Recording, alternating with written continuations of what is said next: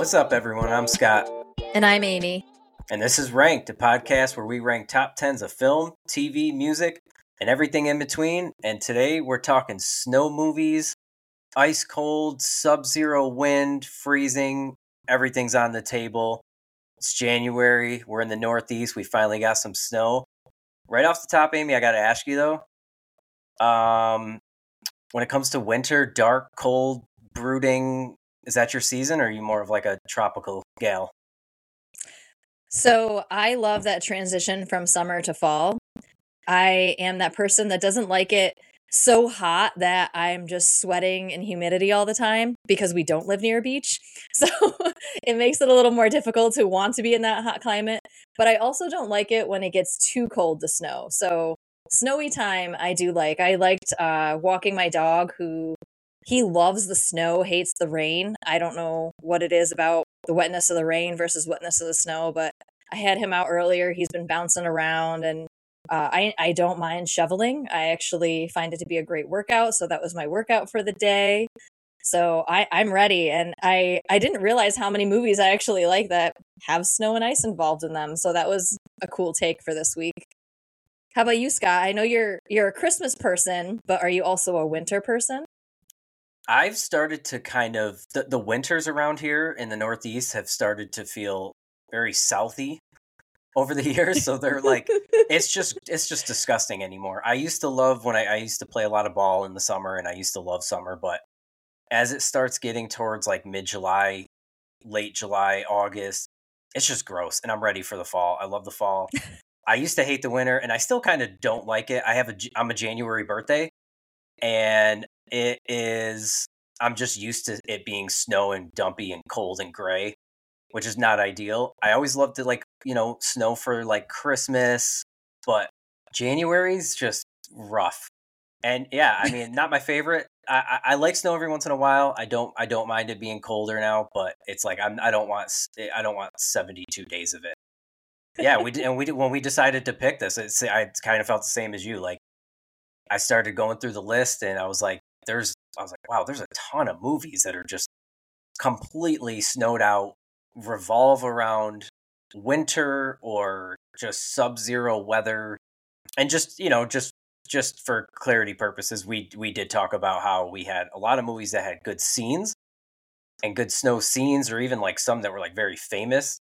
This is basically going to be movies that strictly revolve around the cold, snow, ice, winter, the whole movie. Like, it wouldn't work if it was another season. These are all just snow movies, snowed out movies, right? Yeah, and you know what's fun is, like, I didn't realize how fun these movies can be too. I mean, some of them are pretty dark. I don't want to give away anything on my list, but January especially is just a wild card on what's going to happen.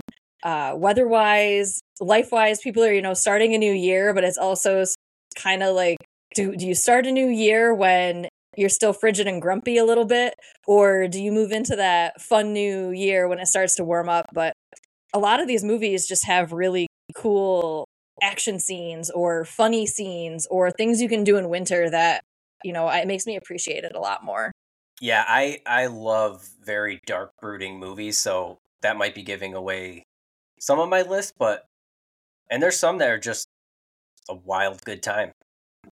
Yeah, this is gonna be a fun one. We always talk about, we personally usually talk about off mic about how much crossover we can have, and we've mentioned it a couple times, but I know. This one will be interesting to see actually how much crossover, because there are a lot of movies, but there could be a lot of shared spots on here.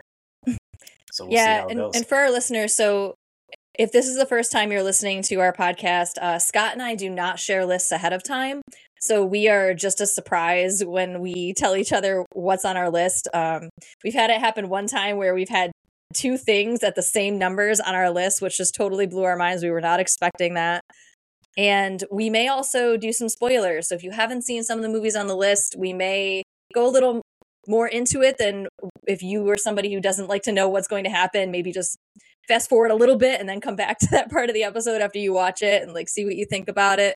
But there may be some spoilers along when we talk about these movies. Yeah, there's no way to talk about a lot of these without talking about what makes them fun and why we return to them, and a lot, especially these when they're more of like a specific topic. You really have to get at why the movie is about that topic, and a lot of times it's full spoiler. So yeah, if anybody hasn't seen a lot of these, you can just kind of hit that little 15-second tab as needed. But yeah, anything else you want to touch on with the winter snow movies before we dig in? Top 10s? I think it's time to just dive right in, Scott. You want to kick us off? Yeah, I can't wait. I like right off the bat, I love this first one, and there's like a fun thing I'll talk about with this first one. So number 10 is love your number 10. This is gonna be crazy. I this was a hard list. This was a hard list because, like we said, there was a lot of fun ones, and I'm like, this one I've seen a couple times, and these are just so easy to watch. But yeah, number 10 is Cold Pursuit. It's on Netflix. Liam Neeson, directed by Norwegian filmmaker. There you go. Directed by Norwegian filmmaker Hans Petter Milan, who actually this was like his American version of his own film, which was pretty cool. And he's not the first person to do that. Action thriller. Liam Neeson, Emmy Rossum, Laura Dern, Dominic Lombardozzi, who's in everything. I love him. And real quick, like this is like Netflix needs to have their own category that's just called like Liam Neeson cooking, or give Liam Neeson a job, because he's got 50 of these movies where he just needs something to do and he needs to go seek revenge.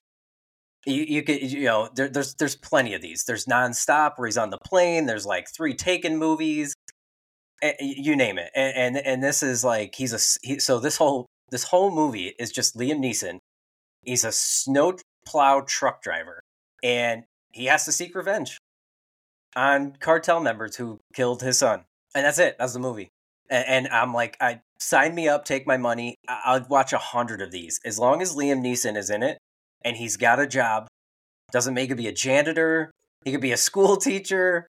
He could be a bus driver. Put Liam Neeson in a movie, do something wrong to him so he has to go seek revenge, and then get out of the way and let Neeson cook. That should be the Netflix category that you could scroll to, and it's just 30 movies watching Neeson cook. I love this. I love these type of movies. They always work for me. Yeah, you'd think people would learn not to take somebody or kill somebody that's a Liam Neeson person in any way. But don't forget Qui-Gon Jinn, Scott. Qui-Gon Jinn, episode 1, Star Wars. He ruled.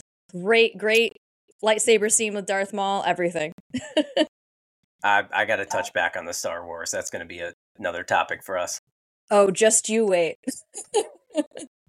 Yeah, so I love these movies. They always work. It doesn't matter. They're always like an hour and 20 minutes, hour 30 minutes. They're in and out, and leave Liam Neeson alone, but also don't. Make sure he's upset, angry, and he's got to go do something wrong to somebody.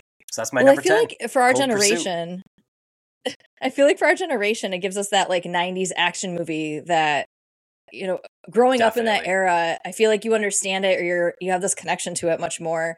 And any movie that Liam Neeson's in just takes me back to that feeling of like, there's just going to be some action. It's going to kick right off pretty quickly. There might be a little bit of a backstory in there somewhere, but the action scenes will always be dope when it's Liam Neeson. So be ready. I just love that somebody said, what else can we do for Liam Neeson? Well, we can make him a snowplow truck driver. Why not? Great action sequences with the plow truck. Yeah, it's great. That's my 10. What you got? Number 10.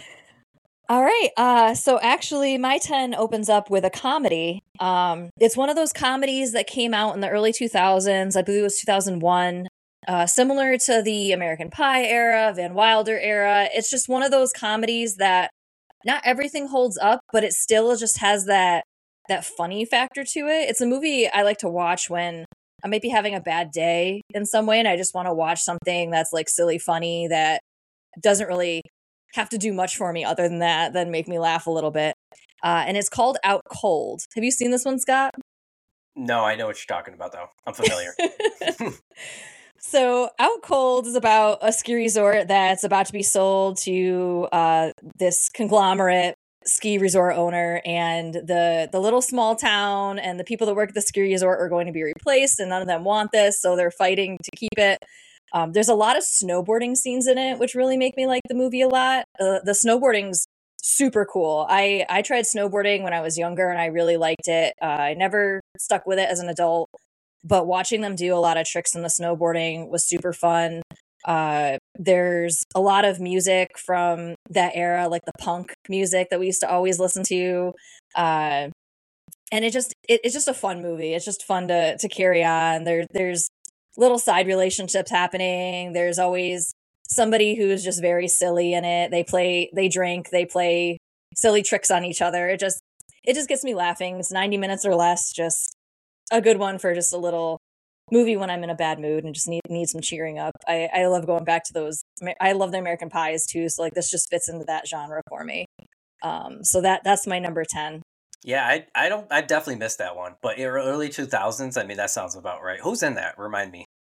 It's Jason London, and then I can't remember the other main characters. He's the biggie in it, but there's a lot of different comedians that usually played side actor roles in other comedy movies or comedy shows. So they pick it up there, but yeah, that's the big name of it. The London twins back in the day, Jeremy and Jason. Oh boy, yeah, I haven't heard those names in ages. Yeah. Okay, yeah. I'll jump in. Number 9 is 2018 crime thriller from Jeremy Saulnier called Hold the Dark. It's on Netflix as Ooh, well. I haven't seen that this? one. Tell me about that one. No. So most people would know, people that are into these types of movies and they're familiar with Jeremy Saulnier's work would know him more from Green Room and Blue Ruin. Have you ever seen either one of those? Green Room is very fucked up and depraved, and he makes these types of movies. They're very dark. There's every once in a while it's got like a little supernatural element to it, more so Hold the Dark than the other two. They're twisted. They're crime thrillers, but a lot of psychological stuff going on, action. And this one is Jeffrey Wright, Alexander Skarsgård, James Badgedale, Riley Keough. Yeah, it's got a great cast. This one didn't do as well as his other two. But it's in the Alaskan wild, and Jeffrey Wright plays kind of like a wolf whisperer who gets called to really the middle of nowhere.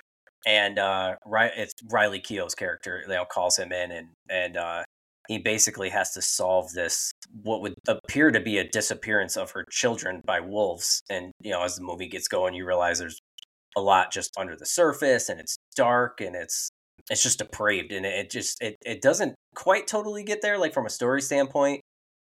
But there's also like two kind of little sub things in here, where one is Jeffrey Wright is like head to toe and just Gore-Tex, and he's got the rifle over the shoulder. All these movies kind of need a guy like that. You kind of need a guy just trekking through the woods that's got a rifle and he's just looking for something. Big trope in these movies. Always works. You always got to have a guy like that that's just looking for shit. And the other one is I don't know why, even though we've reaped the benefits, but Alexander Skarsgård, aside from being just this strikingly handsome Nordic man, just keeps getting called to be the most rotten human beings on the planet in movies. And they just ask a lot of him. They always ask him to be just an evil, rotten person. And you know what? That guy shows up for work and delivers. Every time he's in something, he brings it. The Skarsgård brothers are... Yeah. They are all fantastic. Those brothers, I mean, they're in... I feel like everything I've seen, I've suddenly realized, oh, there's a Skarsgård in that. It's almost like the new Baldwin thing from like the Baldwins in the 80s. And everybody was like, oh, there's always a Baldwin in it. Now it's always a Skarsgård. And I love it. I love being part of that era. Same. I think they sent Alexander Skarsgård the script to this, and he just read like evil and snow, and he's like, I'm in. He's like, say no more. But can you make it creepy? Yeah, but can you make it creepy? Can you put a supernatural element of wolves? Can you give me a creepy mask in this movie? Yeah, and it asks a lot of understanding from like the viewer's side of like what's underneath and what's kind of at play here. There's some grim details. There's a really rough shootout with a guy kind of perched on top of a barn, and it's pretty tough to watch, but that's Saulnier, the director. He makes these movies, and they're not easy to watch, but they're pretty gripping, and I love this one. It's on Netflix. It's again, it's probably the lesser of the couple that he's done that are pretty popular, but it's worthwhile, and it's just a bitter, freezing cold, dark movie. Works on me every time. I'm here for that. I don't want that. I don't I want that like the about me. dark movies. Yeah, same, especially these. Number 9, what you got? Yeah, so my number 9 is also a bit of a darker movie. It is an action movie, came out in 2013. A series ended up following it.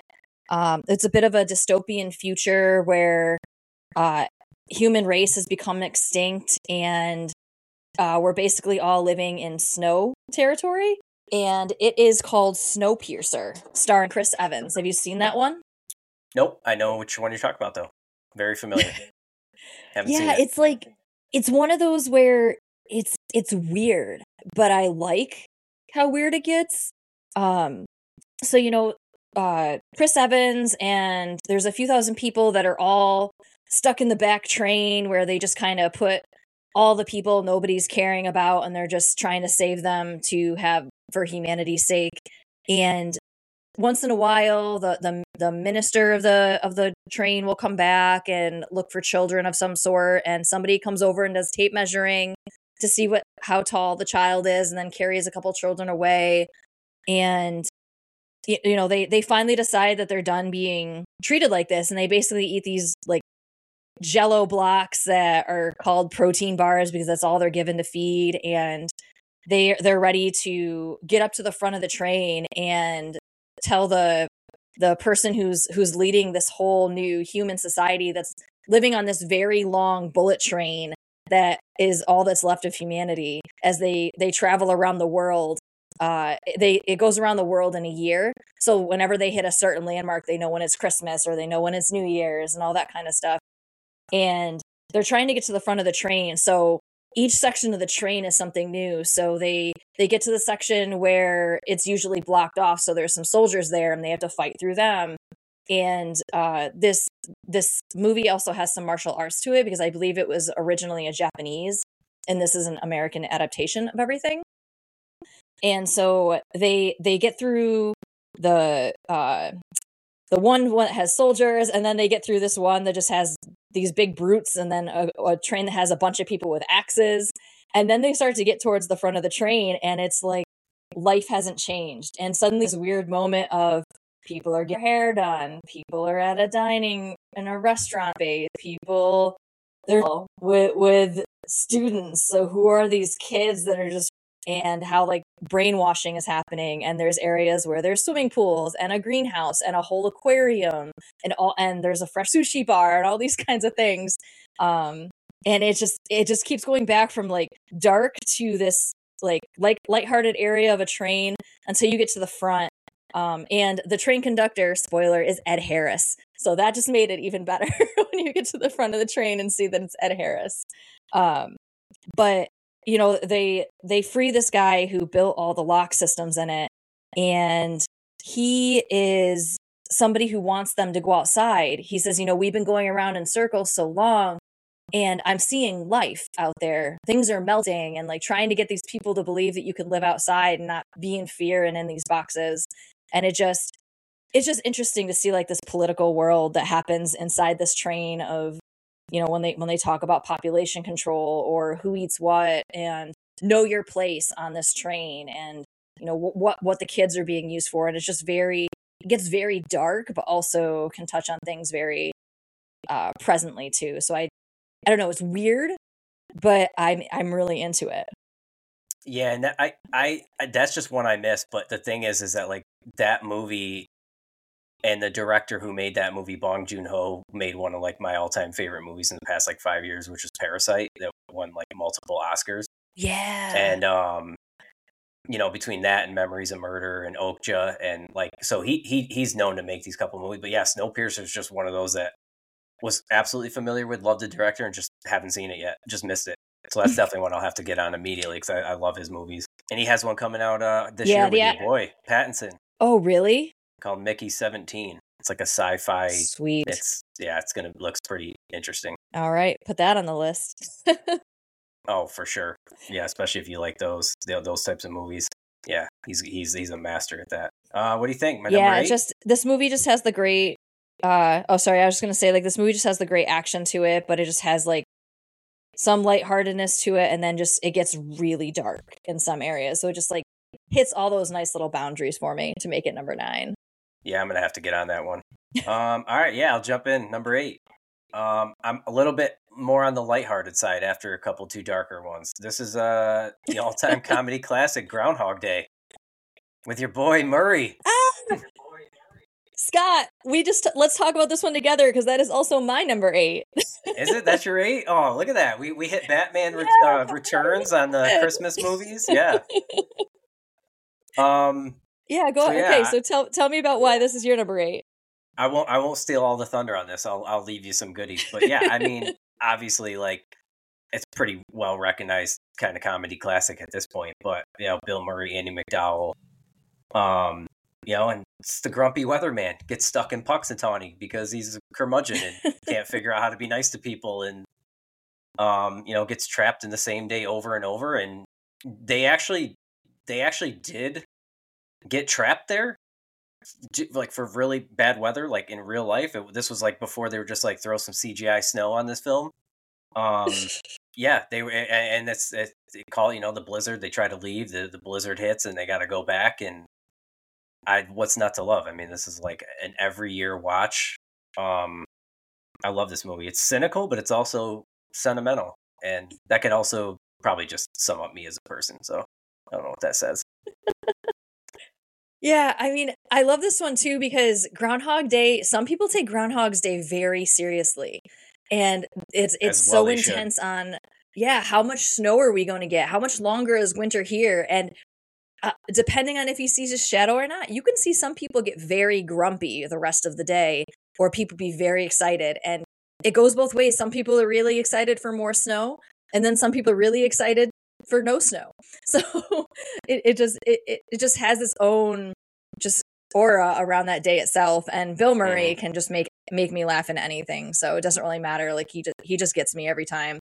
And for me, it was also the first time I've ever watched a film of the start of a day that you can't get away from, that it just keeps repeating over and over again, and you're just starting to go crazy and try doing different things to figure out why this day repeats. Are you just in hell and it's just going to repeat the rest of your life and it's never ending? Did you die? How did you die? What happened? What's going on? But yeah, I just Bill Murray does it for me, and just what this day represents, it fits perfect for something when it comes to the winter season. And I didn't realize they actually got trapped there, so that just makes it even better.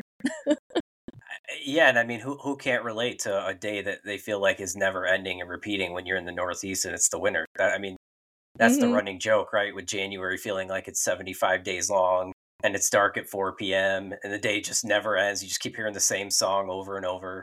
Classic Sonny and Cher. Yeah, I mean, this is kind of also one of those ones I'm kind of glad nobody's tried to redo.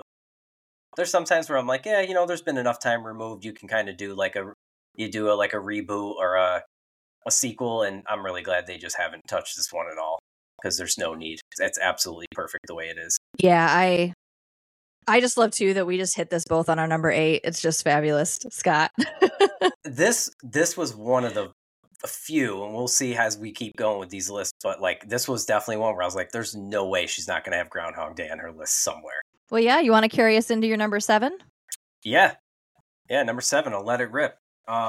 This is 1993 action thriller Cliffhanger. I knew you were going to have this on your list. I knew it. Sly Stallone in his bag. Classic early 90s Sly Stallone. These are the ones that the wife makes fun of me for watching, because I'll just watch this at like 5:30 a.m. on a Saturday, and she'll just come downstairs and be like, what the hell are you doing? I'm like, it's Cliffhanger. It's Sly Stallone and John Lithgow on a mountain. Let it rip. Fun fact, though, so this was directed by Renny Harlin, who, if you look at his catalog of movies, you're like, tough times. But he's also made like 5 or 6 absolute bangers. And a couple years prior to this, he made Die Hard 2. And the funny thing is that Cliffhanger has fallen into this subgenre category of Die Hard on a blank. And I'm not sure how familiar you are with that, but that's like a real thing. That I haven't heard that. After Die Hard came out in '88, it kind of spurred, because it kind of reinvigorated action movies, and it spurned these studios to say, well, we want our own Die Hard. And then what came after was movies like Speed, Die Hard on a Bus, and Passenger 57 with Wesley Snipes is like Die Hard on a Plane, and Air Force One, which was another, plane. And you had these movies that kind of mirrored Die Hard, just they were somewhere else. And 1993, same director as Die Hard 2, Rennie Harlin, was like, I'm just going to make my own Die Hard again, but it's going to be with Sly Stallone, John Lithgow, Michael Rooker, and we're going to be, it's going to be this plane crash money heist, and they crash land in the mountains, and Sly Stallone, of course, plays a disgraced, mountain climber, which, of course, why not, right? Who else would be a disgraced mountain climber? Sly Stallone, that's who. And he gets tangled up in the heist and he's got to, there's some, do a rescue, but there's just great scenes of like, a guy shoots the gun up and like triggers an avalanche and like kills himself or like one of the other characters, and great cave death where Sly Stallone picks a guy up and stabs him through a stalactite, because it's the 90s, stalactite deaths. Not sure how many of those have existed in movies, but yeah, I mean, this movie, aside from the action and aside from they were just pumping these movies out, I mean, it's just nothing but snow, ice, wind, mountain climbing, and I don't know what the hell accent John Lithgow is doing in this, but I don't even care. He can do anything. John Lithgow as a villain will work for me 10 times out of 10. Doesn't matter. He does this so well, and you wouldn't expect it when you look at him. Like, I don't see villain when I just look at his face, and then he's like, oh, he's a bad dude. Right, and I think, this was before, but like I think a lot of people that didn't watch him in these types of movies are like Raising Cain, and where he was just brutally bad. Early Denzel movie there where he like drugged Denzel, and I'm trying to think, that was not a good movie, but I still like it. But yeah, I think a lot of people see him from Third Rock from the Sun as like a goofball, kind of this lumbering big idiot. But yeah, you go back to some of the late 80s, early 90s movies where he's just playing a rotten villain. He's awesome. Well, he's also the father in Harry and the Hendersons, right? Or am I getting that wrong? I think he is. I'm not sure. I haven't seen that in a long. Talk about a movie I haven't seen in decades. Yeah, neither have I. But I'm pretty sure he is, because I made that connection to him during Third Rock from the Sun, and then was totally confused when I saw him in Cliffhanger. But yeah, Sylvester Stallone too. I feel like most of the movies he gets casted in, it just makes me laugh because it's like he's playing an average guy. He's like, I'm just this average guy doing this average thing, but I'm just going to come out here and blow some shit up or totally beat the shit out of people and be great at it. But I'm just your average guy. Sly Stallone always just trying to blend in. And just for note, the movie that I kind of blanked on where Lithgow plays just a rotten, excellent villain, it was Ricochet. Not a great movie, but really fun to watch. Yeah. So yeah. I think I watched that once. Yeah, that's one of those just kind of, you're like, great, it's fun, but it's also not great. But yeah, I love Cliffhanger. That's my number 7. I love that movie. All right, well, my number 7 is another one of those silly comedies that just, the movie is fun. It's kind of stupid, but that's okay. It's fun. It makes me laugh. It has nostalgic music to it. Set in another ski resort, because ski resorts seem to be the place to be when it comes to doing anything comedy and snow. So always fall back on a snow resort. So it's Hot Tub Time Machine. Have you seen that one, Scott? I have a couple times. Yeah, it's wild. It is wild, but that's like it. It's like it takes them. This group of guys from more of a present day time get in this hot tub, and they go back to this day in their lives at a ski resort in the 80s, and they went up there to try to like remember what it was like to be fun and not these adults who were unhappy and miserable with where they ended up in life. So they go back to this old resort, and the place looks abandoned and it's nothing like it was, but Chevy Chase sets up the hot tub for them, and they end up going back in time to the day in the 80s when all their lives changed, and there was this big rock concert happening, and they all were semi-cool in some way, either, like the really pretty boy of the 80s or the badass rocker dude or in a rock band of some sort. It was fantastic. I really enjoyed just all the little antics that played along in it. And then also the idea of, it made me think about, wow, if I could go back to the 90s at some point and live a day that I really liked, I wonder what that would be like. Yeah, I'd have to revisit that one. That was a great, like, I think that kind of hit like the cult classic status, like very quick. Yeah. It's just so funny too, because I'm slipping on his name. You might remember his name. He plays McFly in Back to the Future. Not Michael J. Fox, but his father. Yeah, George McFly. Michael J. Fox. Oh, no, yeah, not Michael. The father, George McFly. But he's in the movie, and he's the bellman at this ski resort. And at some point during this night, he loses his arm, and everybody had always wondered, how did he lose his arm? So you're going through all these scenes of like, is this where he loses his arm? He trips and there's an elevator coming. Is this how he loses his arm? He trips and an icicle's falling. Is this how he loses it?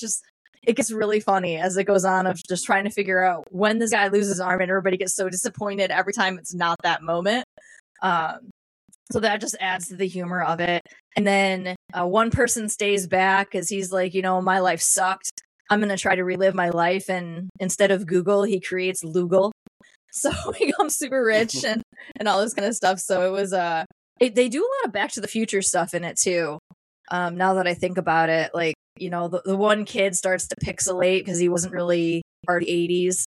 He's bored in the 80s. And so he ends up going back with them. And having George McFly there, traveling back in time to a time that you can change your life, all that kind of stuff. Yeah. Or change the future, which is something that they do too. So yeah, maybe that's why I like it so much, because it reminds me of Back to the Future that I think about it.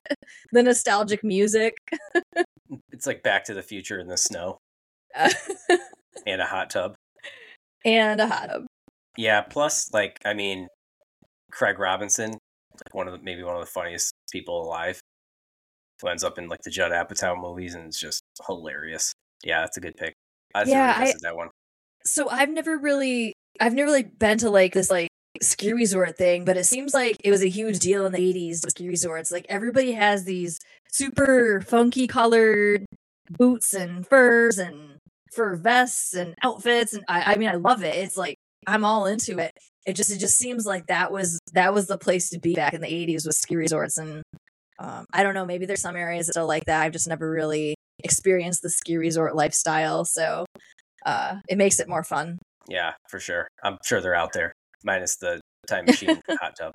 Number 6? Yeah, what's your number 6? All right, another one that you can jump right on Netflix and watch is 2017's Wind River, directed by Taylor Sheridan, who now has his own TV universe of a multitude of shows. Tulsa King he's got. I've never seen this one, Scott. Yeah, he's got Tulsa King out now, and Yellowstone, and a lot of people might have known him when he played the cop from Sons of Anarchy. But yeah, Sheridan's got his own universe now. But, oh, okay. Yeah. So yeah, he wrote and directed this with Jeremy Renner and Elizabeth Olsen, who play a wildlife tracker and an FBI agent. And it's great. It's again, I kind of went back dark after Groundhog Day and Cliffhanger, but Cliffhanger a little more lighthearted, more fun. But yeah, this is a pretty grisly movie, and they need to solve. Elizabeth Olsen's FBI agent gets called into this indigenous reservation in Wyoming, and they're trying to solve a rape murder. And they end up at like a oil tanker facility, and they end up, it's like there's a pretty grisly shootout. There's a standoff with some sketchy cops, and there's a scene where Elizabeth Olsen's kind of knocking on a trailer door, and you could tell the kind of guys that can't be trusted but are in uniform are yelling that, hey, there's kind of like there's an FBI agent at the door. Come on out. But he's kind of signaling to the guy inside, and you're just hit with like shotgun blast through the door, and just blows her into the snow. And there's like the shootout ensues, and then and Jeremy Renner, who plays the wildlife tracker, is kind of like what I mentioned with Hold the Dark. He's the guy with the gun who's like in the woods, coming through, slurking, and he comes to the rescue and just starts ripping people apart. And it's raw. It's a tough movie, but it's pretty gritty. And again, it's brutal. It's brutally cold. The whole movie is just in the middle of this Wyoming reservation. It's freezing. There's a scene where Elizabeth Olsen's character gets like bear maced, and it's very disorienting the way it's shot because she's crawling through the trailer trying to find somebody, and it's just you could feel the cold in the scene. Like it's tough, but it's excellently shot. And this is if you like Taylor Sheridan shows, kind of a companion to this movie that is the opposite of Snow because it's like literally in the desert, is Hell or High Water. I don't know if you've seen that one, but that's with Ben Foster. No. And, I think Chris Pine. So that's a great movie. But yeah, so if you haven't had a chance to check out Wind River, I think it's still on Netflix. It's been on there quite a while. So this is awesome. Really brutal, cold crime thriller. Do you find like some of these movies that they're so dark you can watch them once, but they're really good, and you know they're really good, but you try to go back and rewatch them, and you're like, I'm not ready to rewatch this, but it is good. I feel like I get like that with those kinds of movies sometimes. So for me, like movies like that, depending on how dark it is, I actually can watch them like all the time. But there are those movies that, and I'm sure this will be a 10 episode for us of like the one time you can watch it. I don't know what you'd call it, but it's like that one movie and you've seen it and you're like, I've seen it, I got it, I don't ever need to watch that again. Yeah. There's quite a bit of those. So I mean, but these types of movies, they don't hit for certain people, and they might be a little too dark, a little too grisly in the subject matter, but yeah, the way Taylor Sheridan does it in Wind River and Jeremy Renner and Elizabeth Olsen are awesome together. So yeah, that's a good one. Yeah, I'll have to check that one out. That sounds my wheelhouse of dark. Yeah. You're number 6. All right, well, on the opposite side, my number 6 is a rom-com, actually.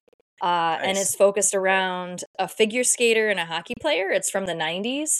And basically this hockey player is somebody who wants to go pro, gets injured, and this figure skater has a bit of an arrogance to her, and she wants to do couple skating, but she can't find a partner to work with her because she's a very difficult person. And so the coach ends up trying to bring them together afterwards. And of course, as they go on, they have a lot of the bickering, they fall in love, all that stuff.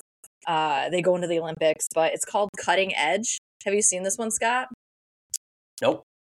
Familiar, but nope. Missed it.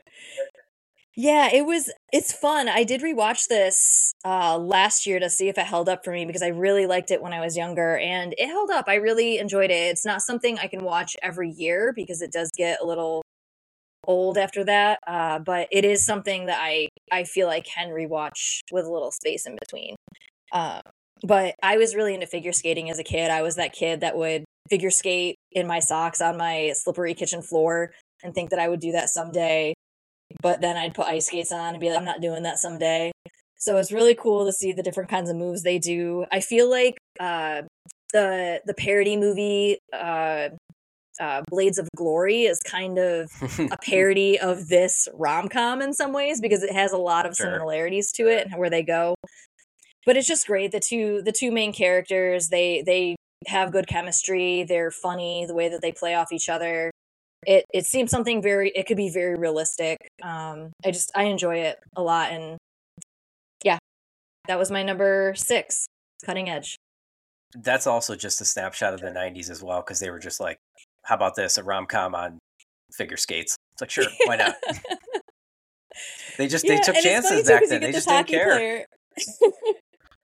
I think they played it well, too, because you get this hockey player, and he's like, those are figure skates, pal. And thinking it's a hockey coach coming to get him, and he's like, yeah, I know they are. And then they have this running joke about how you use the toe pick, and can you keep up with each other? And it actually gave me a little bit more appreciation for figure skating, too, because there's so much training they have to do. And it's all year round, and it looks super grueling just to try to, do these shows and make it to the Olympics. Like I hand it to them that I think it's an underappreciated sport these days, but you have to have so much strength and so much flexibility and a lot of just not be a klutz. which I also am. But just watching all the stuff, like I can't even imagine like when they throw people in the air and catch them and you have these sharp blades on and how fast they're skating, and it was super cool. I get into it. Solid. Yeah, I'll have to check. I'll have to go back and check that one out. Okay, yeah. We're in number fives, right? Number fives. All right, my number five. I love this movie, and this one's gotten better and better for me every time I've watched it. And it's Quentin Tarantino's 2015 Western thriller, The Hateful Eight. You a Tarantino? That's a good one. Fan? That's a good one. I love Tarantino.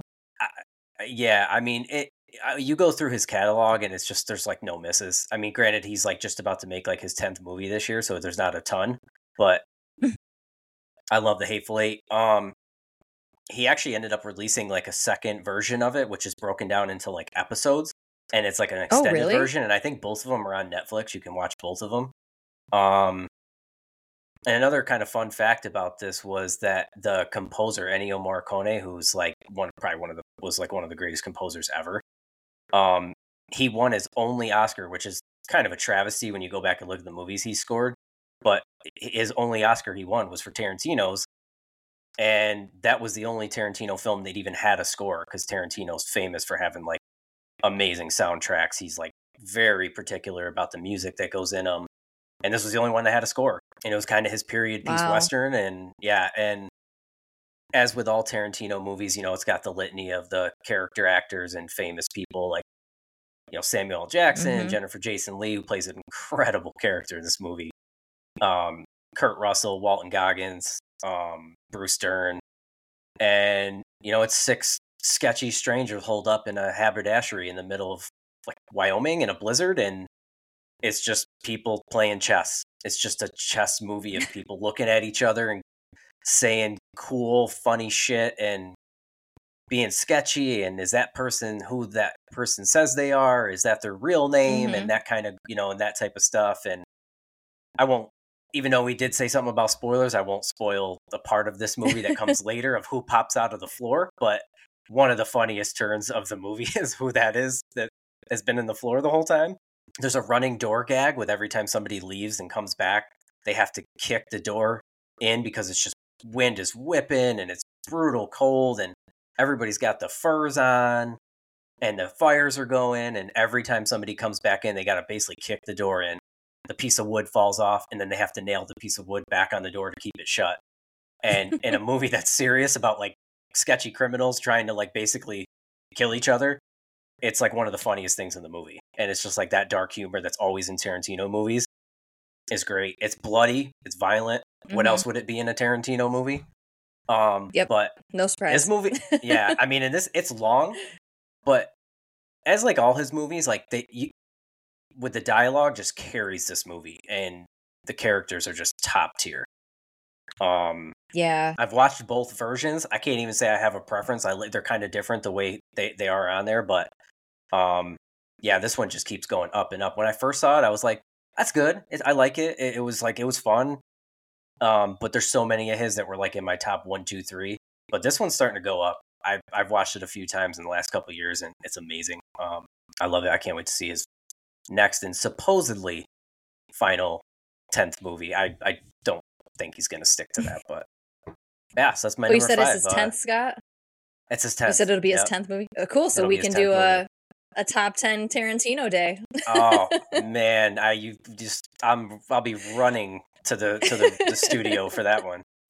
We might have to break that one into 2 parts. I feel like that's going to be one where we talk as long as a Lord of the Rings movie. Yeah, and he's tough because he's like one of 3 or 4 filmmakers that only have like 10 or 12 movies. So trying to come up with 10 is brutal. Yeah, that would be a good one. Yeah, that's my number 5, The Hateful Eight. Are you a Tarantino fan? Do you dig into his movies at all? I am. Yeah, I do. I really like some of the newer stuff where he's kind of retelling history too, which is just, I love it. You know, it's like if we could go back and do it differently, here's how we would do something in a brutally Tarantino fashion. Or how Glorious there's Bastard. movies where you know, you don't realize what kind of movie it's going to be until the last half hour of the movie, and then you're like, oh shit. And then you realize where you are. Or I mean, Yeah, like I love all his movies. He has a lot of great action scenes throughout his movies too. Like I could go on about the action scenes. Like even doing a top 10 Tarantino action scene, I think is going to have to be in our docket, Scott. Oh yeah, you could definitely do it. The over the top violence, but the dark comedy that's in those scenes is Mm-hmm. unmatched. He's a master at that. Yeah, you're five. All right. So my five is a vampire movie.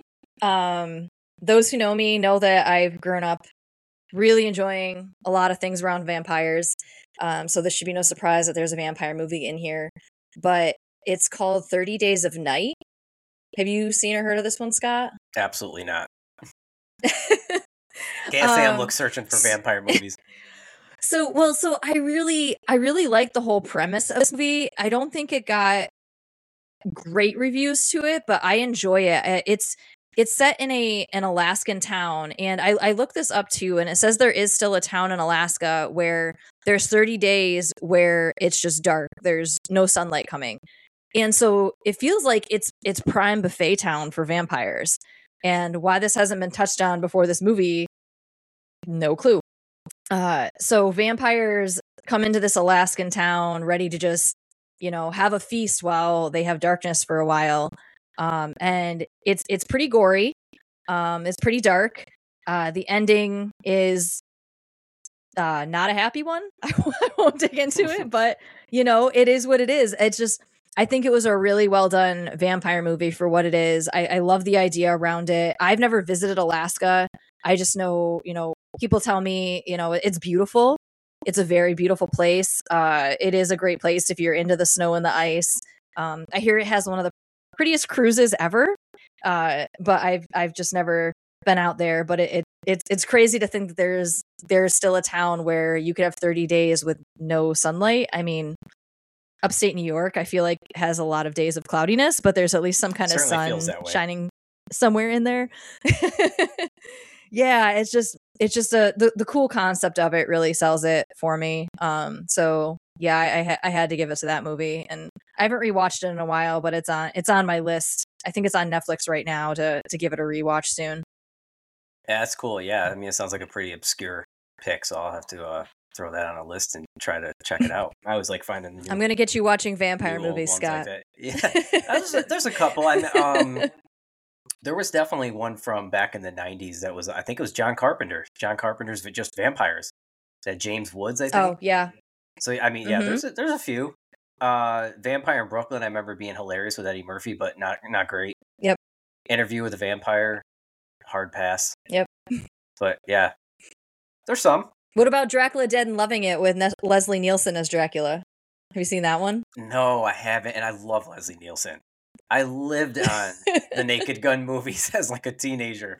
Those are the funniest movies I'd ever seen in my life. So yeah, no, I never saw. Well, there you go. Maybe dig into that one. Yeah, yeah, I that one I would, because he's a legend. All right, my number 4. Number 4. This is a super underrated one. I feel like not enough people know this movie, and it's criminally underrated, but critically did really well. And it's a 1998 noir crime thriller, A Simple Plan, directed by Sam Raimi. Familiar? Billy Bob Thornton, Bill Paxton, Bridget Fonda. I forgot about that one. Awesome, awesome crime thriller. Good call. Buried in snow.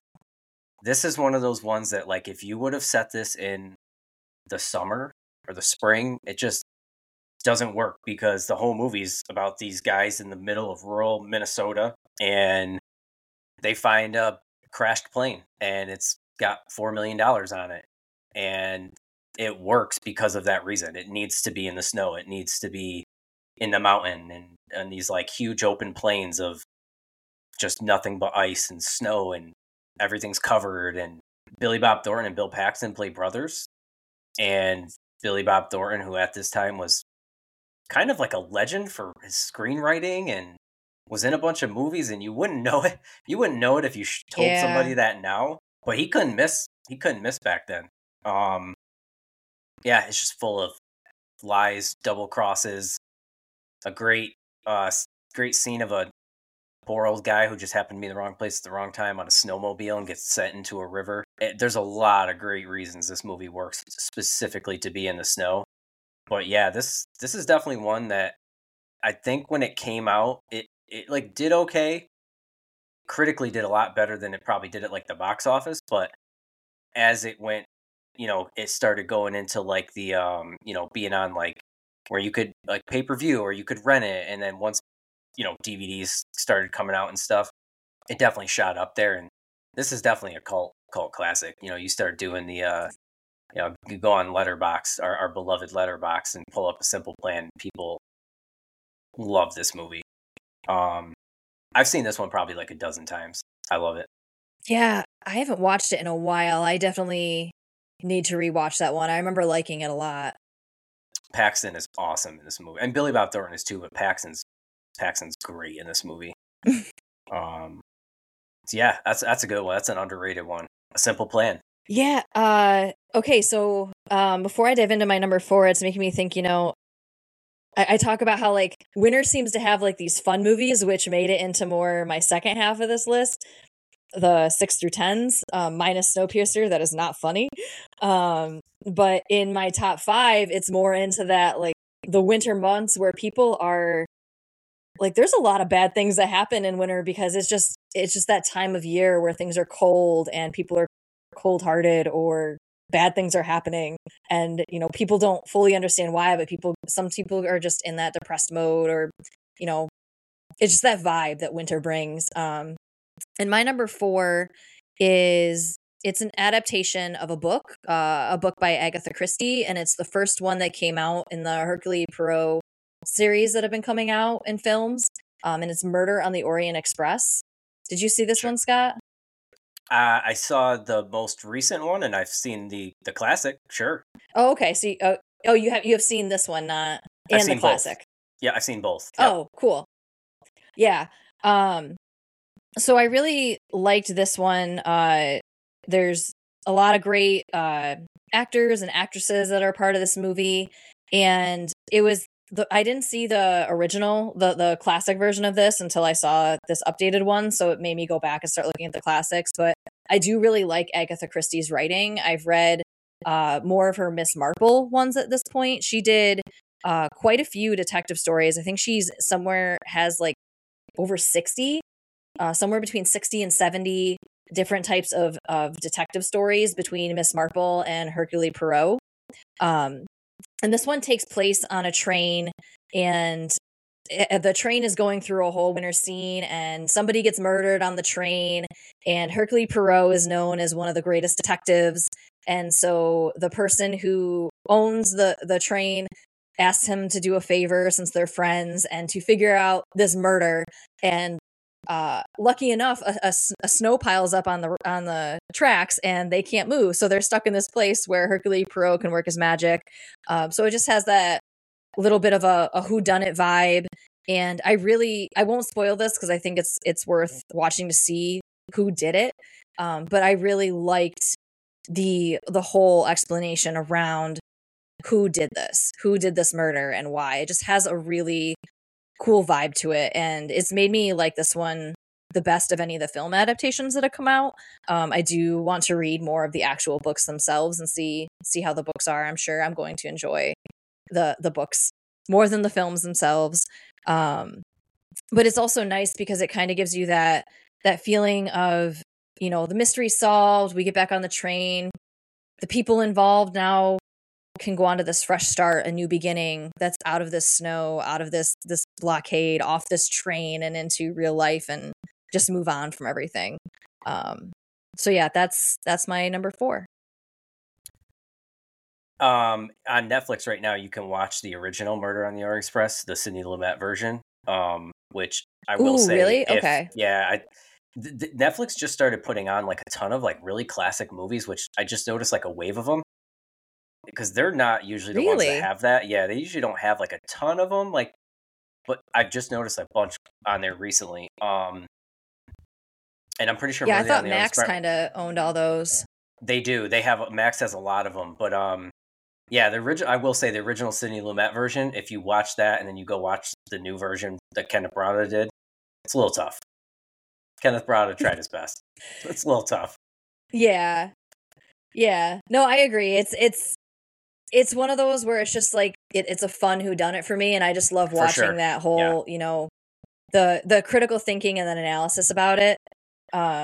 It just really I really like diving into that side of it of the whodunit. I love Clue. So Oh, anything like great Clue, cult classic. really, yeah, Clue always holds probably at the top for me. But yeah, like a lot of the whodunits that come out of that, all the other recent adaptations that have come out, and um, Haunting in Venice was all right. It was much different, but yeah, I think I really liked the people who played roles in this and how it ended. I think is what really sold this movie for me. Yeah, it'd be a good if anybody hasn't seen either one of those, you could jump and I think catch. I'm not sure if the newest one is available. I'm sure it's available to stream somewhere, but for sure the classic, if anybody has never seen the Sidney Lumet version, I think it's on Netflix right now, which is great, great movie. Yeah, I got Yeah, a it's a good kick pick. into watching a lot of the classics, like House on Haunted Hill. I don't know if you ever saw the remake of that in the '90s that came out, and it was super gory, kind of freaky. But the classic version of it is so good, but it's so different as to what they're trying to adapt, like come about with it, and it's much better. I like a lot of the classic movies, and yeah, it's nice to see a lot more of them streaming. I find a few on Prime, but I've noticed I think Max has Turner Classic Movies now, so they're getting a lot of them that hold on Yeah, to there. yeah, they got a great catalog of a lot of the classic movies for sure. Yeah, that's a good pick. All right, my number 3. Number 3. All right, I love all these movies, but I go back to this one a lot. And it's the 2014 film by Wes Anderson, The Grand Budapest Hotel. Probably Oh, my favorite nice. movie of his. Probably to me, probably his magnum opus movie. That's like the top. Everything that he does well is in this movie to me. He's another one like Tarantino. Like you go through the cast and it's just A list after A list person. Ray Fiennes, Tilda Swinton, Willem Dafoe, Saoirse Ronan, Edward Norton. Our guy Bill Murray is in a lot of them. And yeah, I mean, this is set in like a fictional kind of look. It's like Swiss Alpy type place. Wes Anderson's kind of classic like palettes and colors that like show up in his movies, and this is like completely all like pasteled, and it just like jumps off snowy mountains. And again, this is another one that like maybe would be fun if it was the summer, but it just works so much better when it's the winter and you're stuck on this hill and a lot of great scenes outside and these kind of old-timey cars chugging up and down snowy roads. And there's a great and I think you could pull this up on YouTube. There's a great like behind the scenes where Ray Fiennes and Zero, or their characters Gustav and Zero, the lobby boy, they're like completely just downhill speeding in like a mountain chase. And the way that they shot it, they did like a good mixture of practical effects and like a little bit of CGI, and then they did a lot of miniature work. And if you see how they created it behind the scenes and you watch it in the movie, it just like kind of blows your mind because they didn't want to just CGI it. They wanted to do as practical as they could, but the way it plays out in the movie is just absolutely hilarious. But it's just this massive snowy downhill sled, race. And it's great. And like with all Wes Anderson movies, like dialogue's top tier. It's just hilarious. They're charming. And this is like the best version of what he does. Some people with Wes Anderson, they're kind of like in or out, especially his most recent movie that came out, Asteroid City. Already divisive of people saying it's like he's kind of too much of him. But this was just one of the best versions of everything he does well from a character standpoint. And this is one of those movies that also, and because of the time that it's set and where it's set and the landscape, there's a lot of like heavy weighted, like kind of social political themes playing underneath it.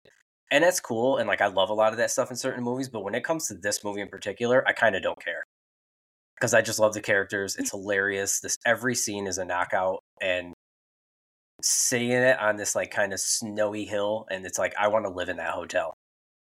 It's like I wish I could go to that hotel. I'd like to live there, hang out, be around the characters. It's awesome. It's hilarious. One of my favorite Wes Andersons. You a fan of this one? You You get around to it? Yeah, I haven't watched it in a while, so that one's now on my list of remember to rewatch that because it was a good movie. And it just makes me think though, like a lot of these movies when it comes to snow's just a great thing if you want to have the setting. These people are trapped. They can't go anywhere. So something has to go down while you're all trapped here.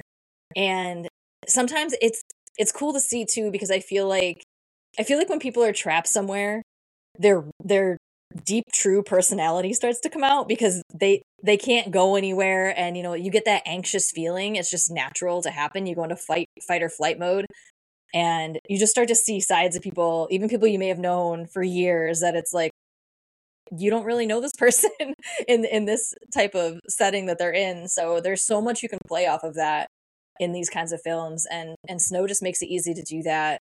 And it also just can make things more challenging in general. Like it's not something you can easily escape out of, even if you're not trapped per se. It's going to be hard to get out of it when you're no longer actually trapped.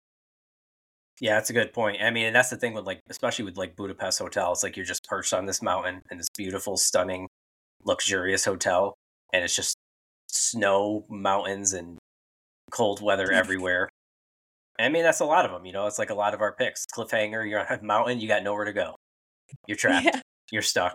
A simple plan is, it's rural, and it just seems like the snow's never going to end. But it's like these guys can't get out of this issue. And granted, a lot of it comes down to the character bits, but they're stuck. They can't figure it out, and it just the snow and the blizzards and those type of conditions in these movies makes it feel more boxed in and more propulsive, and with the comedies maybe not so much, but definitely with some of the more darker crime movies or the character driven movies, it's the snow and those elements are an extra character in the movie. It's designed that way. So yeah, that's a good point. Oh, so that takes me into my number 3, huh? You're 3. All right, so shocker, Scott, my number 3 is another vampire movie. Oh, doubling down. Yeah. So it was the second film produced in the series, but the third movie is a prequel, so it's like the third in the chronological timeline of it. It's Underworld Evolution. And okay. Not where I thought you were going. Oh. Thank goodness. Have you seen the Underworld movies? Are these ones you've seen? I saw the first one, I think, when it came out, and that's one that's kind of like, it's been a while. Yeah, for sure. It's been a while. That's with Kate Beckinsale, right? Yeah. Yeah. I've definitely seen. What'd you think? One. Do you remember how you felt with those ones? I think so. Here's the thing with a movie like especially the first, because I've only seen the first one. Again, we've talked before about this, about movies and when you get them. And when that came out, I was not checking for these types of movies. So I saw it because I remember it kind of being a fun action movie, and it was cool, and it kind of had that almost the way people jumped on the Matrix, the Underworld movies, where people were on them immediately. Mm-hmm. And especially this one. And it did. Yeah. I remember it doing really well. But at that time, I was like, this is not what I was checking for. But it wasn't bad. It was really good. I didn't see the ones after that, though. So the second one, Underworld Evolution, basically picks up where the first one left off. It's just it's basically Celine, Kate Beckinsale's character, who's a vampire, and the human who gets he becomes a hybrid between werewolf and vampire. She's not sure if he's going to be able to survive because they aren't used to seeing hybrids. So it kind of starts to go into the origin stories of where Lycan or werewolves came from and where vampires came from. Still has a lot of those fun action scenes and just the color plays of between the ice and the snow, and you can see people's breath when they're breathing in it. And obviously, for a vampire, it doesn't really matter what's going on. It can be below temperatures and doesn't really matter. But the action scenes are amazing in it. I really like the whole origin stories of where the Lycan and where the vampires come from, and how they take their own spin on these stories, and how there's kind of this war going on between Lycan and vampire, and somehow the humans are getting involved in it too. And then there's another film that comes out later, and it starts to seem kind of Resident Evil-y when they start to dive into the fourth one in the series. But yeah, I really like all the Underworld movies. So this one was a good pick for me. I'm really into it. I loved Kate Beckinsale as a vampire. I love the whole idea of what happens with the hybrids and like the action scenes in it and all the battles that go on. They tie it well. It just makes it fun but also good for somebody into this vampire lore. Yeah, I'd say those are probably in the same line with the cult classics, right? I mean, they were box office hits, but they kind of have quite the loyal following. Yeah, I didn't have many friends who were into that at all, so I kind of like would be in my own little cubby hole watching this stuff a lot. But like, I was really into Buffy growing up, and I really like these Underworld movies. I like it. I like the female leads of it too. Like seeing the females just kick some ass, which also makes me really love Resident Evil movies, which is more zombie related and things like that. But it has some parallels, I think, to Resident Evil in that way. But yeah, just the underlying stories that they talk about. They take their own spin on stuff, but they make it still. It's not too gory. It's not as gory as like the Blade movies are or anything. There's still obviously blood that comes out in these movies and everything, but yeah, the fight scenes are awesome. Watching the vampires versus the werewolves is pretty cool. So you get into that kind of like fantasy style, like werewolves, vampires. It's a good one. Nice. Yeah, that's a good pick. I mean, I'm sure when that came out, a lot of folks just like to see Beckinsale as a vampire, I'd imagine. She looks pretty good. Yeah, I think she still looks like she's 24, so that's good for her. Yeah. I actually I got my hair cut short and had it dyed black, and it was because of Beckinsale in Underworld movies, and she pulls it off. I've switched back to my reds and purples, but yeah, it was a fun little moment in time for angsty teenage Amy. What a time. What a time. All right, I'll my number 2. We're almost there. Number 2, I don't know if I'd be able to live with myself if I didn't put this on here. This would be a huge miss for me. And it's like, what are we doing? It's Stanley Kubrick's The Shining. Scott, that's my number 2. I was like, what are we doing? Who didn't put? I was like, who? It was like, we're gonna go this far without The Shining? Okay, all right, we can just talk about this one together then. Yeah, I mean, come on. The number 2s. This almost was my number 1, but I was like, we can't go this far without The Shining. Like, my guy Kubrick, one of my all-time favorite filmmakers. Jack Nicholson, absolutely losing his shit as a caretaker of the Overlook Hotel with his family. Poor Shelley Duvall didn't do so well after this, but so this is a hotel you wouldn't want to stay in, Scott, right? You know what? I'm not for those like experiences of like, that happened here. Would you like to stay in this real world hotel? And I'm like, not really.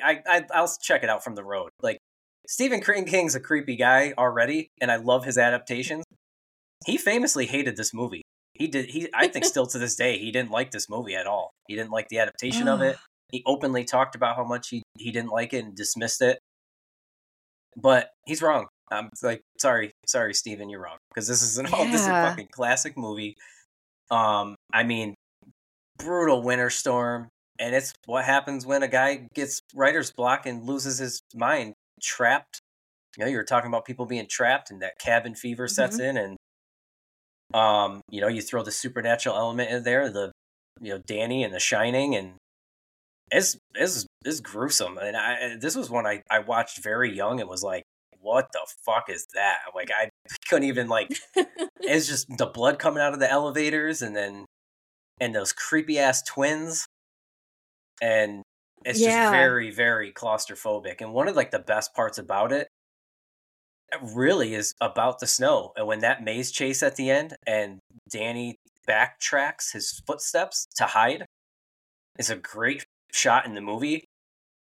And that famous scene of Nicholson just frozen stiff, that just became like a meme too. It just became a meme 20, 30 years later of it's freezing cold this year, and it's just a picture. It's like me waiting for my kids at the bus stop, and it's just Jack Nicholson frozen stiff. I love this movie. There's just no way I could have left this off my list. Yeah, I mean, it's also, I just like the way that they play on things too. Like he goes up there with writer's block and then he freezes into an ice block. And Yeah. the whole, yeah, that whole idea of solitude, he's a recovering alcoholic and you can tell he's not happy he doesn't really seem like he wants a kid that much. And he also does not seem like his marriage is going well and they're all about to be trapped together. Yep. So it's already looking like a disaster. And watching Jack Nicholson just does it so well. It's eerie how well he does it, how he's just digressing into this insanity. And, they're in a place that's got a lot of some bad spirits going on in there that can manipulate as soon as he starts to fall into that darkness. They're there to help tell him what he needs to do. And it just gets so dark. And I remember the first time I ever saw this movie, it was on cable and I was a kid too. There were moments where I'm like, is this still the same movie? I thought maybe somebody changed the channel on me because there'd be the little girls on their tricycles and then suddenly the blood in the elevator and then a lot of things about red rum and then this random room and then it looked like a lighthearted movie at some point. So it took me a little bit to realize this is all still the same movie. And it's wild, but it's awesome. I love this movie. I'm glad this made both of our lists. And even more stoked that it was both our number 2s. Yeah, and for me, like I was never like, I'm still not to this day like a big horror movie fan, but this is like a good early entry into horror, and like because in a lot of ways it is a horror movie, but if I think for a lot of like diehard horror movie enthusiasts, this is probably like on the normie side. This is like the entry level of horror movie because it's like a dark thriller too, and it's got like a lot of the supernatural stuff going on with Room 237 and if you ever really want to get into this movie, you can do a lot of like kind of Google research and you see a lot of stuff that like Kubrick talked about, and there's a lot of like theories about the movie and what's lying underneath, and that there's like a lot of stuff with like Native American like burial ground, and like there's a lot of stuff you could dig into to read about this movie that definitely adds to like the horror elements of it. But for me, when I caught this movie, which was like early high school, I was like, this is twisted, like unbelievable. And I love Jack Nicholson. It's like, who doesn't?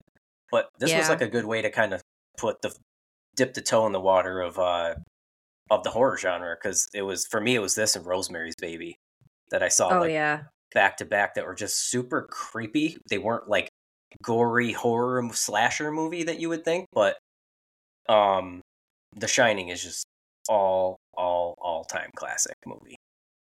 Well, yeah, and I love the play on the elements and the colors too. Like you have this very whiteness of the snow, but then the blood is just such this vibrant red to it when it's coming through, and there's the fire, and when he goes into the maze and everything too, like it's just all the different ways that they do the imagery and how the colors play on each other. It's fantastic.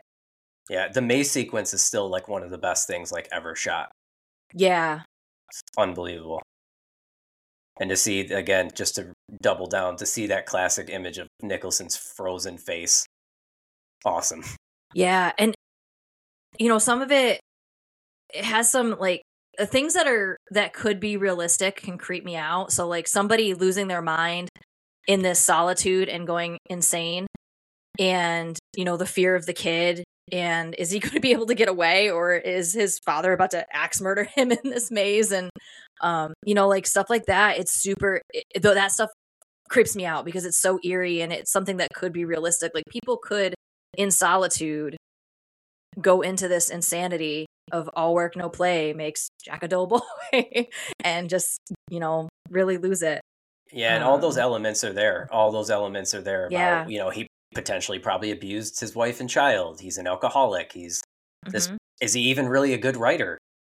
You just don't know. Like those are all those questions that kind of loom under it. And like I said, it's a very, very claustrophobic movie. There's this massive hotel and there's these 3 people in it and they're stuck. And then Jack Nicholson having drinks in the ball and talking to the bartender who's not there. It was probably a dead spirit from in the past. Twisted. And it's just it makes it again. This is one of those movies that like you could set this family in a hotel and you can make it where it's claustrophobic and but without the winter and the snow and them trapped being that's the whole premise of why they're there. Hmm. And that's this Well, movie doesn't work unless it is they're trapped for the winter as the caretakers. and that's why he became a recovering alcoholic, because he did abuse his son once and Hmm. realized, I need to stop. And Hmm. so, you know, still in this recovery, going into this isolation, probably thought this was a good way to do it, but it just took a dark turn to it and just not the right place. No, Wrong time, wrong place. classic movie.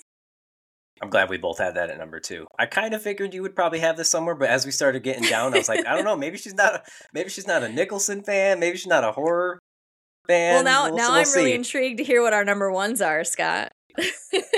All right, well, we're at number 1, so I'm gonna let it rip. We ready? Yeah, go for it. Number 1, one of my all-time favorite movies in general ever. Can't undersell that. 1996 comedy classic, Coen Brothers, Fargo. Oh, yeah, that's a good one. Not your number 1, is it? No, but it was on my close calls. Fargo is, I think, their best movie. It's probably my favorite of theirs. I mean, I could go back and forth with like I'm a huge Coen Brothers fan, so I could go back and forth with like probably 10 of their movies. Fargo is by far my favorite, like any given day of the week. And it's considered one of the best movies ever made. I mean, it's had 7 Oscar nominations. Frances McDormand famously won, for playing her great cop, smart but like lovable Minnesota nice cop, Marge Gunderson. And it's Minnesota, North Dakota, so it's just completely white out. These open plains that are snowed out. You can't. They look like they go on for 30 miles. There's that great highway shooting scene in the dark, and it's just headlights, and you see the headlights, and then when the car turns around and they go chasing back after him, it's just pitch black. I love Steve Buscemi in this movie. This is like one of the first movies I think I seen. This in Reservoir Dogs, where I saw Young, and I was like, Steve Buscemi was just like he had that face, and he was always just either like a criminal or a goofball, but he was funny. And in this movie, he's both. He's darkly hilarious in this movie for no reason, and he's also just terrible. And the scene on the parking garage with, he finally meets William H. Macy's character, his father-in-law, and they're trying to exchange the ransom money, and they're just yelling at each other and where's my daughter, and give me the money, and where's my daughter, and give me the money, and finally it just evolves, and it's like this is classic Coen Brothers, comedy where it's like very violent, but it's hilarious and it's absurd because Steve Buscemi just goes over and just shoots him in the stomach, and you see feathers come out of his coat. It's just ridiculous. It's like cartoonish. And then he gets shot in the face. Steve Buscemi gets shot in the face, and it's brutal and it's really grisly. But the thing about it is, like, when I would watch this movie, I go, God, it's so fucking cold, and he's just putting stuff on his face like napkins and paper to stop it from bleeding, and you can just he's breathing in the car, and you can like see his breath, and you can just sense how rotten cold it is. And every time I'm like, God, that must hurt. But yeah, this is one of my favorite movies ever, and I mean and for anybody that's into this stuff, the cinematographer Roger Deakins, one of the best like ever, and he's done like 12, 13, 14, well over like a dozen collaborations with the Coen brothers. But this movie and why this movie looks the way it does with these planes and the angles and the way that you just see never-ending snow and is because of him, and it's their collaborations and famous wood chipper scene of just Steve Buscemi getting fed through a wood chipper and just plastering red on this open white snow, and William H. Macy's hilariously awful in this as Jerry Lundegaard, and yeah, I can't say enough about I love the TV show.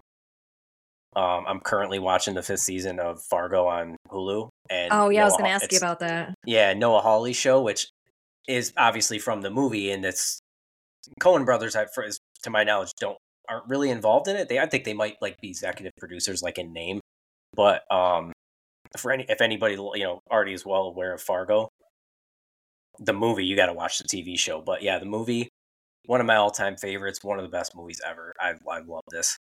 Just bleak, snowy, cold, and crime-ridden. Yeah, it's another one that they do a really good job of playing with the colors, of using that white snow to show the exaggeration of colors of things like blood. And Steve Buscemi always brings it in anything that he's in. I think he doesn't get utilized enough. I think he could do so much more than what he got brought into, because he knows the role all the time, no matter if it's something funny, something crime related, something gruesome, whatever, he's got it. He always shows up. Yeah, and I mean, Frances McDormand is like just incredible in this movie as the police officer, and just her fully pregnant and with just that great accent and her just really like sweet tone, but she's trucking through the snow, and she seems kind of like, flimsy, but then she gets talking and questioning people, and you realize she's probably the smartest character in the movie. And I always thought one of the funniest things too is the Coen brothers have always they've always gotten a lot of pushback for, people have always asked them, it's like, when they write these characters in these movies, are they making fun of these people? Like, do they think these people are dumb? Or do they think they're like not, are they stupid, or are they mocking them? But, and who knows, part of it they might be with the accents and everything. But the other thing is that the Coen brothers are from Minnesota. So if anybody understands these types of kind of absurdist characters who could be at times darkly funny, but can also be very politely mean in a way. And that's never more present in On the Money than in Fargo. Yeah, I love Fargo. All-timer. No, that's a good number one choice, Scott. I like that. Although I will say now, if we ever do a Coen Brothers top 10, I don't know if I can put Fargo on it, but hey, if it's in your top 10, it's there. Listen, if it's one, it's one, All right, so my number one, also a darker movie, came out in 1990, also Stephen King adaptation. Yeah. It's called Misery. Yeah, with Kathy Bates and James Caan. Yeah, you know this one. Oh yeah, I didn't want to say it for you. Yeah, no, I love this movie, and as somebody who, I grew up wanting to be a writer and stuff, and then watching this, I'm like, ooh, this is what happens to writers if you get really good. James Caan's role, Paul Sheldon, gets caught in a snowstorm, ends up crashing his car. Kathy Bates is a nurse who brings him back to her cabin to get him back to health, or so you think. But she ends up being his number one fan, and it's kind of like that Shining thing of like, you're just watching Kathy Bates start out as this character that seems like she's just trying to help. She's just being the nurse that she is, and then just takes this dark turn. James Caan lets her read his recent manuscript of her favorite book series that comes out, and learns that he's going to kill off a main character that she loves, and so she makes him burn it and start over. And just the thing she does to keep him there, it's just so dark. But it's another one of those, like, this is pretty creepy, and this is also pretty realistic. This could happen, and it's dark. I love James Caan and Kathy Bates. I think they're both fantastic in their roles, and just fantastic actress and actor overall. So yeah, that one is a rewatch frequently, even though it gives me the creeps every time. All-timer. So here, a couple things I want to add to that. Number one, how many people have you hobbled? You ever hobble anybody? You ever just put a piece of log between somebody's ankles and just hobble them? No, over their bad writing skills. No, you never had a chance to do that yet. Yeah. It's dark. Brutal. I remember seeing that, and like, nobody told me about that. I just remember like renting that movie one time and was like, oh, I remember hearing like, about it from like, my older, like, whether it was like aunts and uncles or parents, or like, Misery, this is a great one, Kathy Bates, and I like watched it, and I was like, nobody told me about the hobbling. That's disgusting. Yep. And it's just, yeah, Kathy Bates. It's dark, man. Yeah, and Go ahead. No, just it's dark, but all that's realistic. Like somebody could legitimately do this and keep you there, and you have no control over it. You know, he's got broken limbs, and she's feeding him medications that are supposedly supposed to help him, but they're not.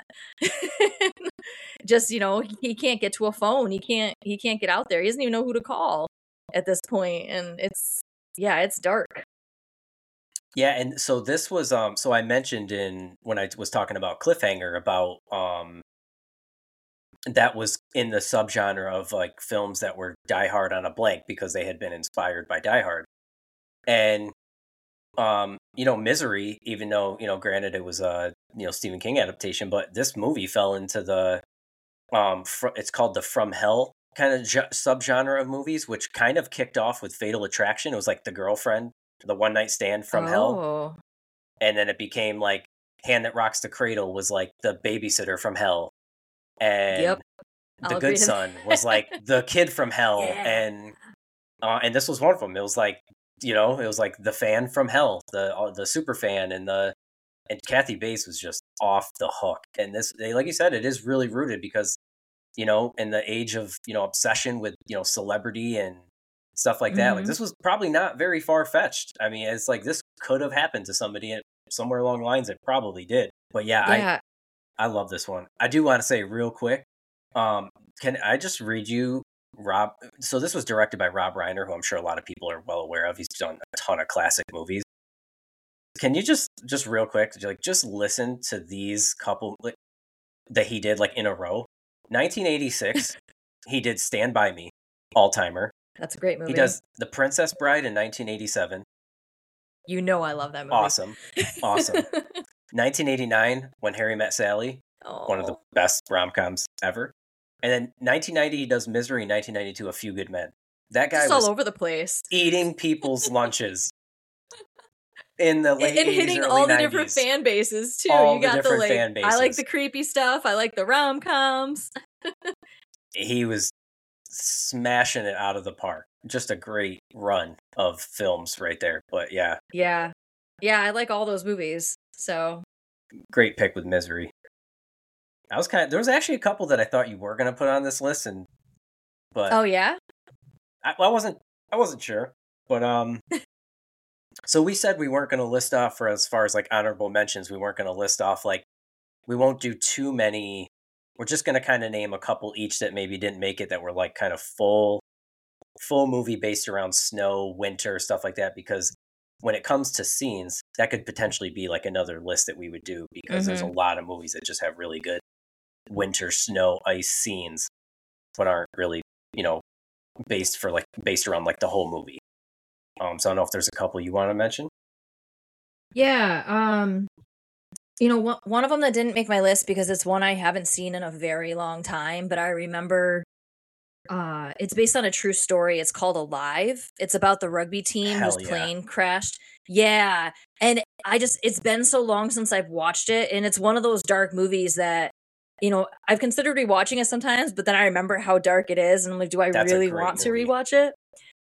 So that was close, but because I hadn't seen it in so long, I didn't know where it would fit in these. And, Batman Returns also, it falls into Christmas genre. It falls into great snow and ice. I with that one in particular, I really like Penguin's Lair and how, it's kind of it's this area that the water's clean enough in their sewer for penguins to be living, and that's pretty cool. But then also he's finding dead bodies floating in the sewer too. So how clean is that water?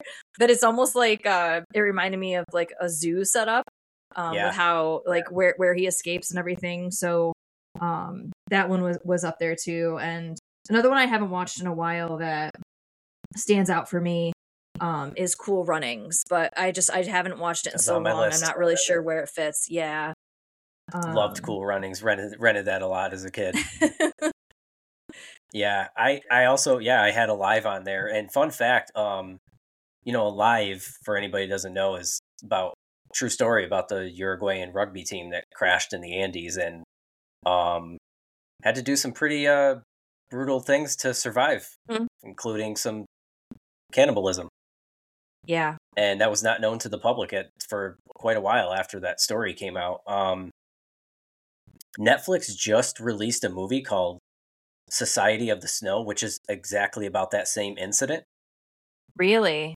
I would definitely want to watch it, but I gotta say, that title sucks. Yeah. That's a stupid title. I saw that pop up and I go, what the hell is Society of Snow? That's a horrible name. And I realized it was about the story of Alive.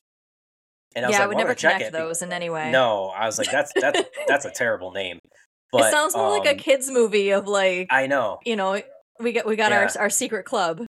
Yeah, it's stupid name. That bad part there. But it just came on Netflix and I realized it was another version of the same story. So I would check it out just for that. I definitely had Misery, Cool Runnings for sure. One I didn't put on, but it was from my cliffhanger guy, Rennie Harlan, The Long Kiss Goodnight, Gina Davis and Samuel L. Jackson. Yeah. Love that. You want to talk about badass women just absolutely lighting people up all movie? Gina Davis and Long Kiss Goodnight. I've not seen that in a long time. Love it. The Assault on Precinct 13 remake, which kind of sucks, but it's still fun. I used to watch it a lot with Ethan Hawke, Lawrence Fishburne. It's not good. The original, I think, was giant. It sucks. That movie sucks. But I love it. And I used to have the DVD. I used to watch it all the time. I was like, I don't even know why I keep watching this movie. I was like, this movie sucks. It's one of those that I've rewatched it because I'm like, this should be good and I should like it. Maybe I just like wasn't in the right mood when I watched it. Yeah, like, yeah. No, it just wasn't good. No, but it had like a ton of great people in it. I was like, how was this movie bad? That's how I felt. I put it on my list for that same reason. Like, it's not a good movie, but it's one that I did rewatch thinking it should be good. Vertical Limit. Do you remember that movie? Was that with Chris O'Donnell? Chris O'Donnell just needed to stop acting. Bill Paxton's in it too. Bill Paxton, you can never do wrong. He's great. Chris O'Donnell's tough times. But it's one of those, like, you know, it seems like some of it could be realistic. Like, I'm sure people who climb high mountains do fall into these snowy abysses and people have to go find them as rescue teams and they have very little time to live. But like the movie itself, I'm like, oh, why? Yeah, one that was like really dark and was a really good movie. I only saw it once, so I didn't want to put it because I didn't have a chance to revisit it. But was Winter's Bone. Oh yeah, great kind of independent movie, and I want to say that was early Jennifer Lawrence. Mm-hmm. Winter's Bone. I'm pretty sure that's based on a book. It might be. Yeah, it might be. I wasn't that part. I'm not sure. I remember that was like an early bright spot for her. And honestly, the only other one I really wanted to put on, but I don't think the whole movie is in snow, but it was Into the Wild. Okay, yeah. Which was a true story. Was that Emil Hirsch? Forget the real guy's name, but yeah, he kind of wandered off and became kind of like a nomad on his own, and pretty tragic story. But yeah, there was a lot of good ones.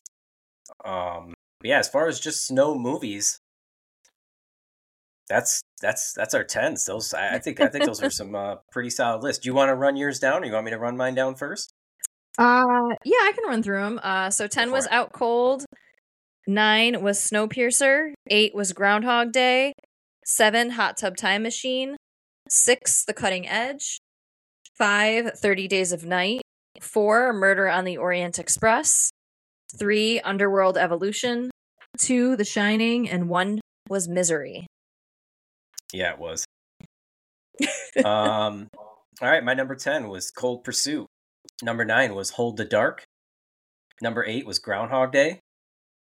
Number 7, Cliffhanger. Number 6 was Wind River. Number 5 was The Hateful Eight. Number 4 was A Simple Plan. Number 3 was The Grand Budapest Hotel. Number 2 was The Shining. Number 1 was Fargo. Woo! I think those are 2 fantastic number 1 picks, Scott. Just those are solid number ones. Right now, I think those are solid top 5s. Yeah, those are great. I felt pretty good about that list. That was a hard one. That's a hard. Yeah. That was actually a pretty hard list to make. There was a lot that could have gone on there, but yeah, that was a good one. So that's what's that, episode number 3. Yeah, wraps us up for 3. If you want to follow us on Instagram, we do have Instagram Rank the Podcast. It's a way to stay up to date on when we're going to be launching episodes, and we give little teasers as to what our next episode will be. But yeah, otherwise you can get our podcast anywhere that podcasts are streaming. And we'll be back soon with another episode to be determined. And this is Ranked.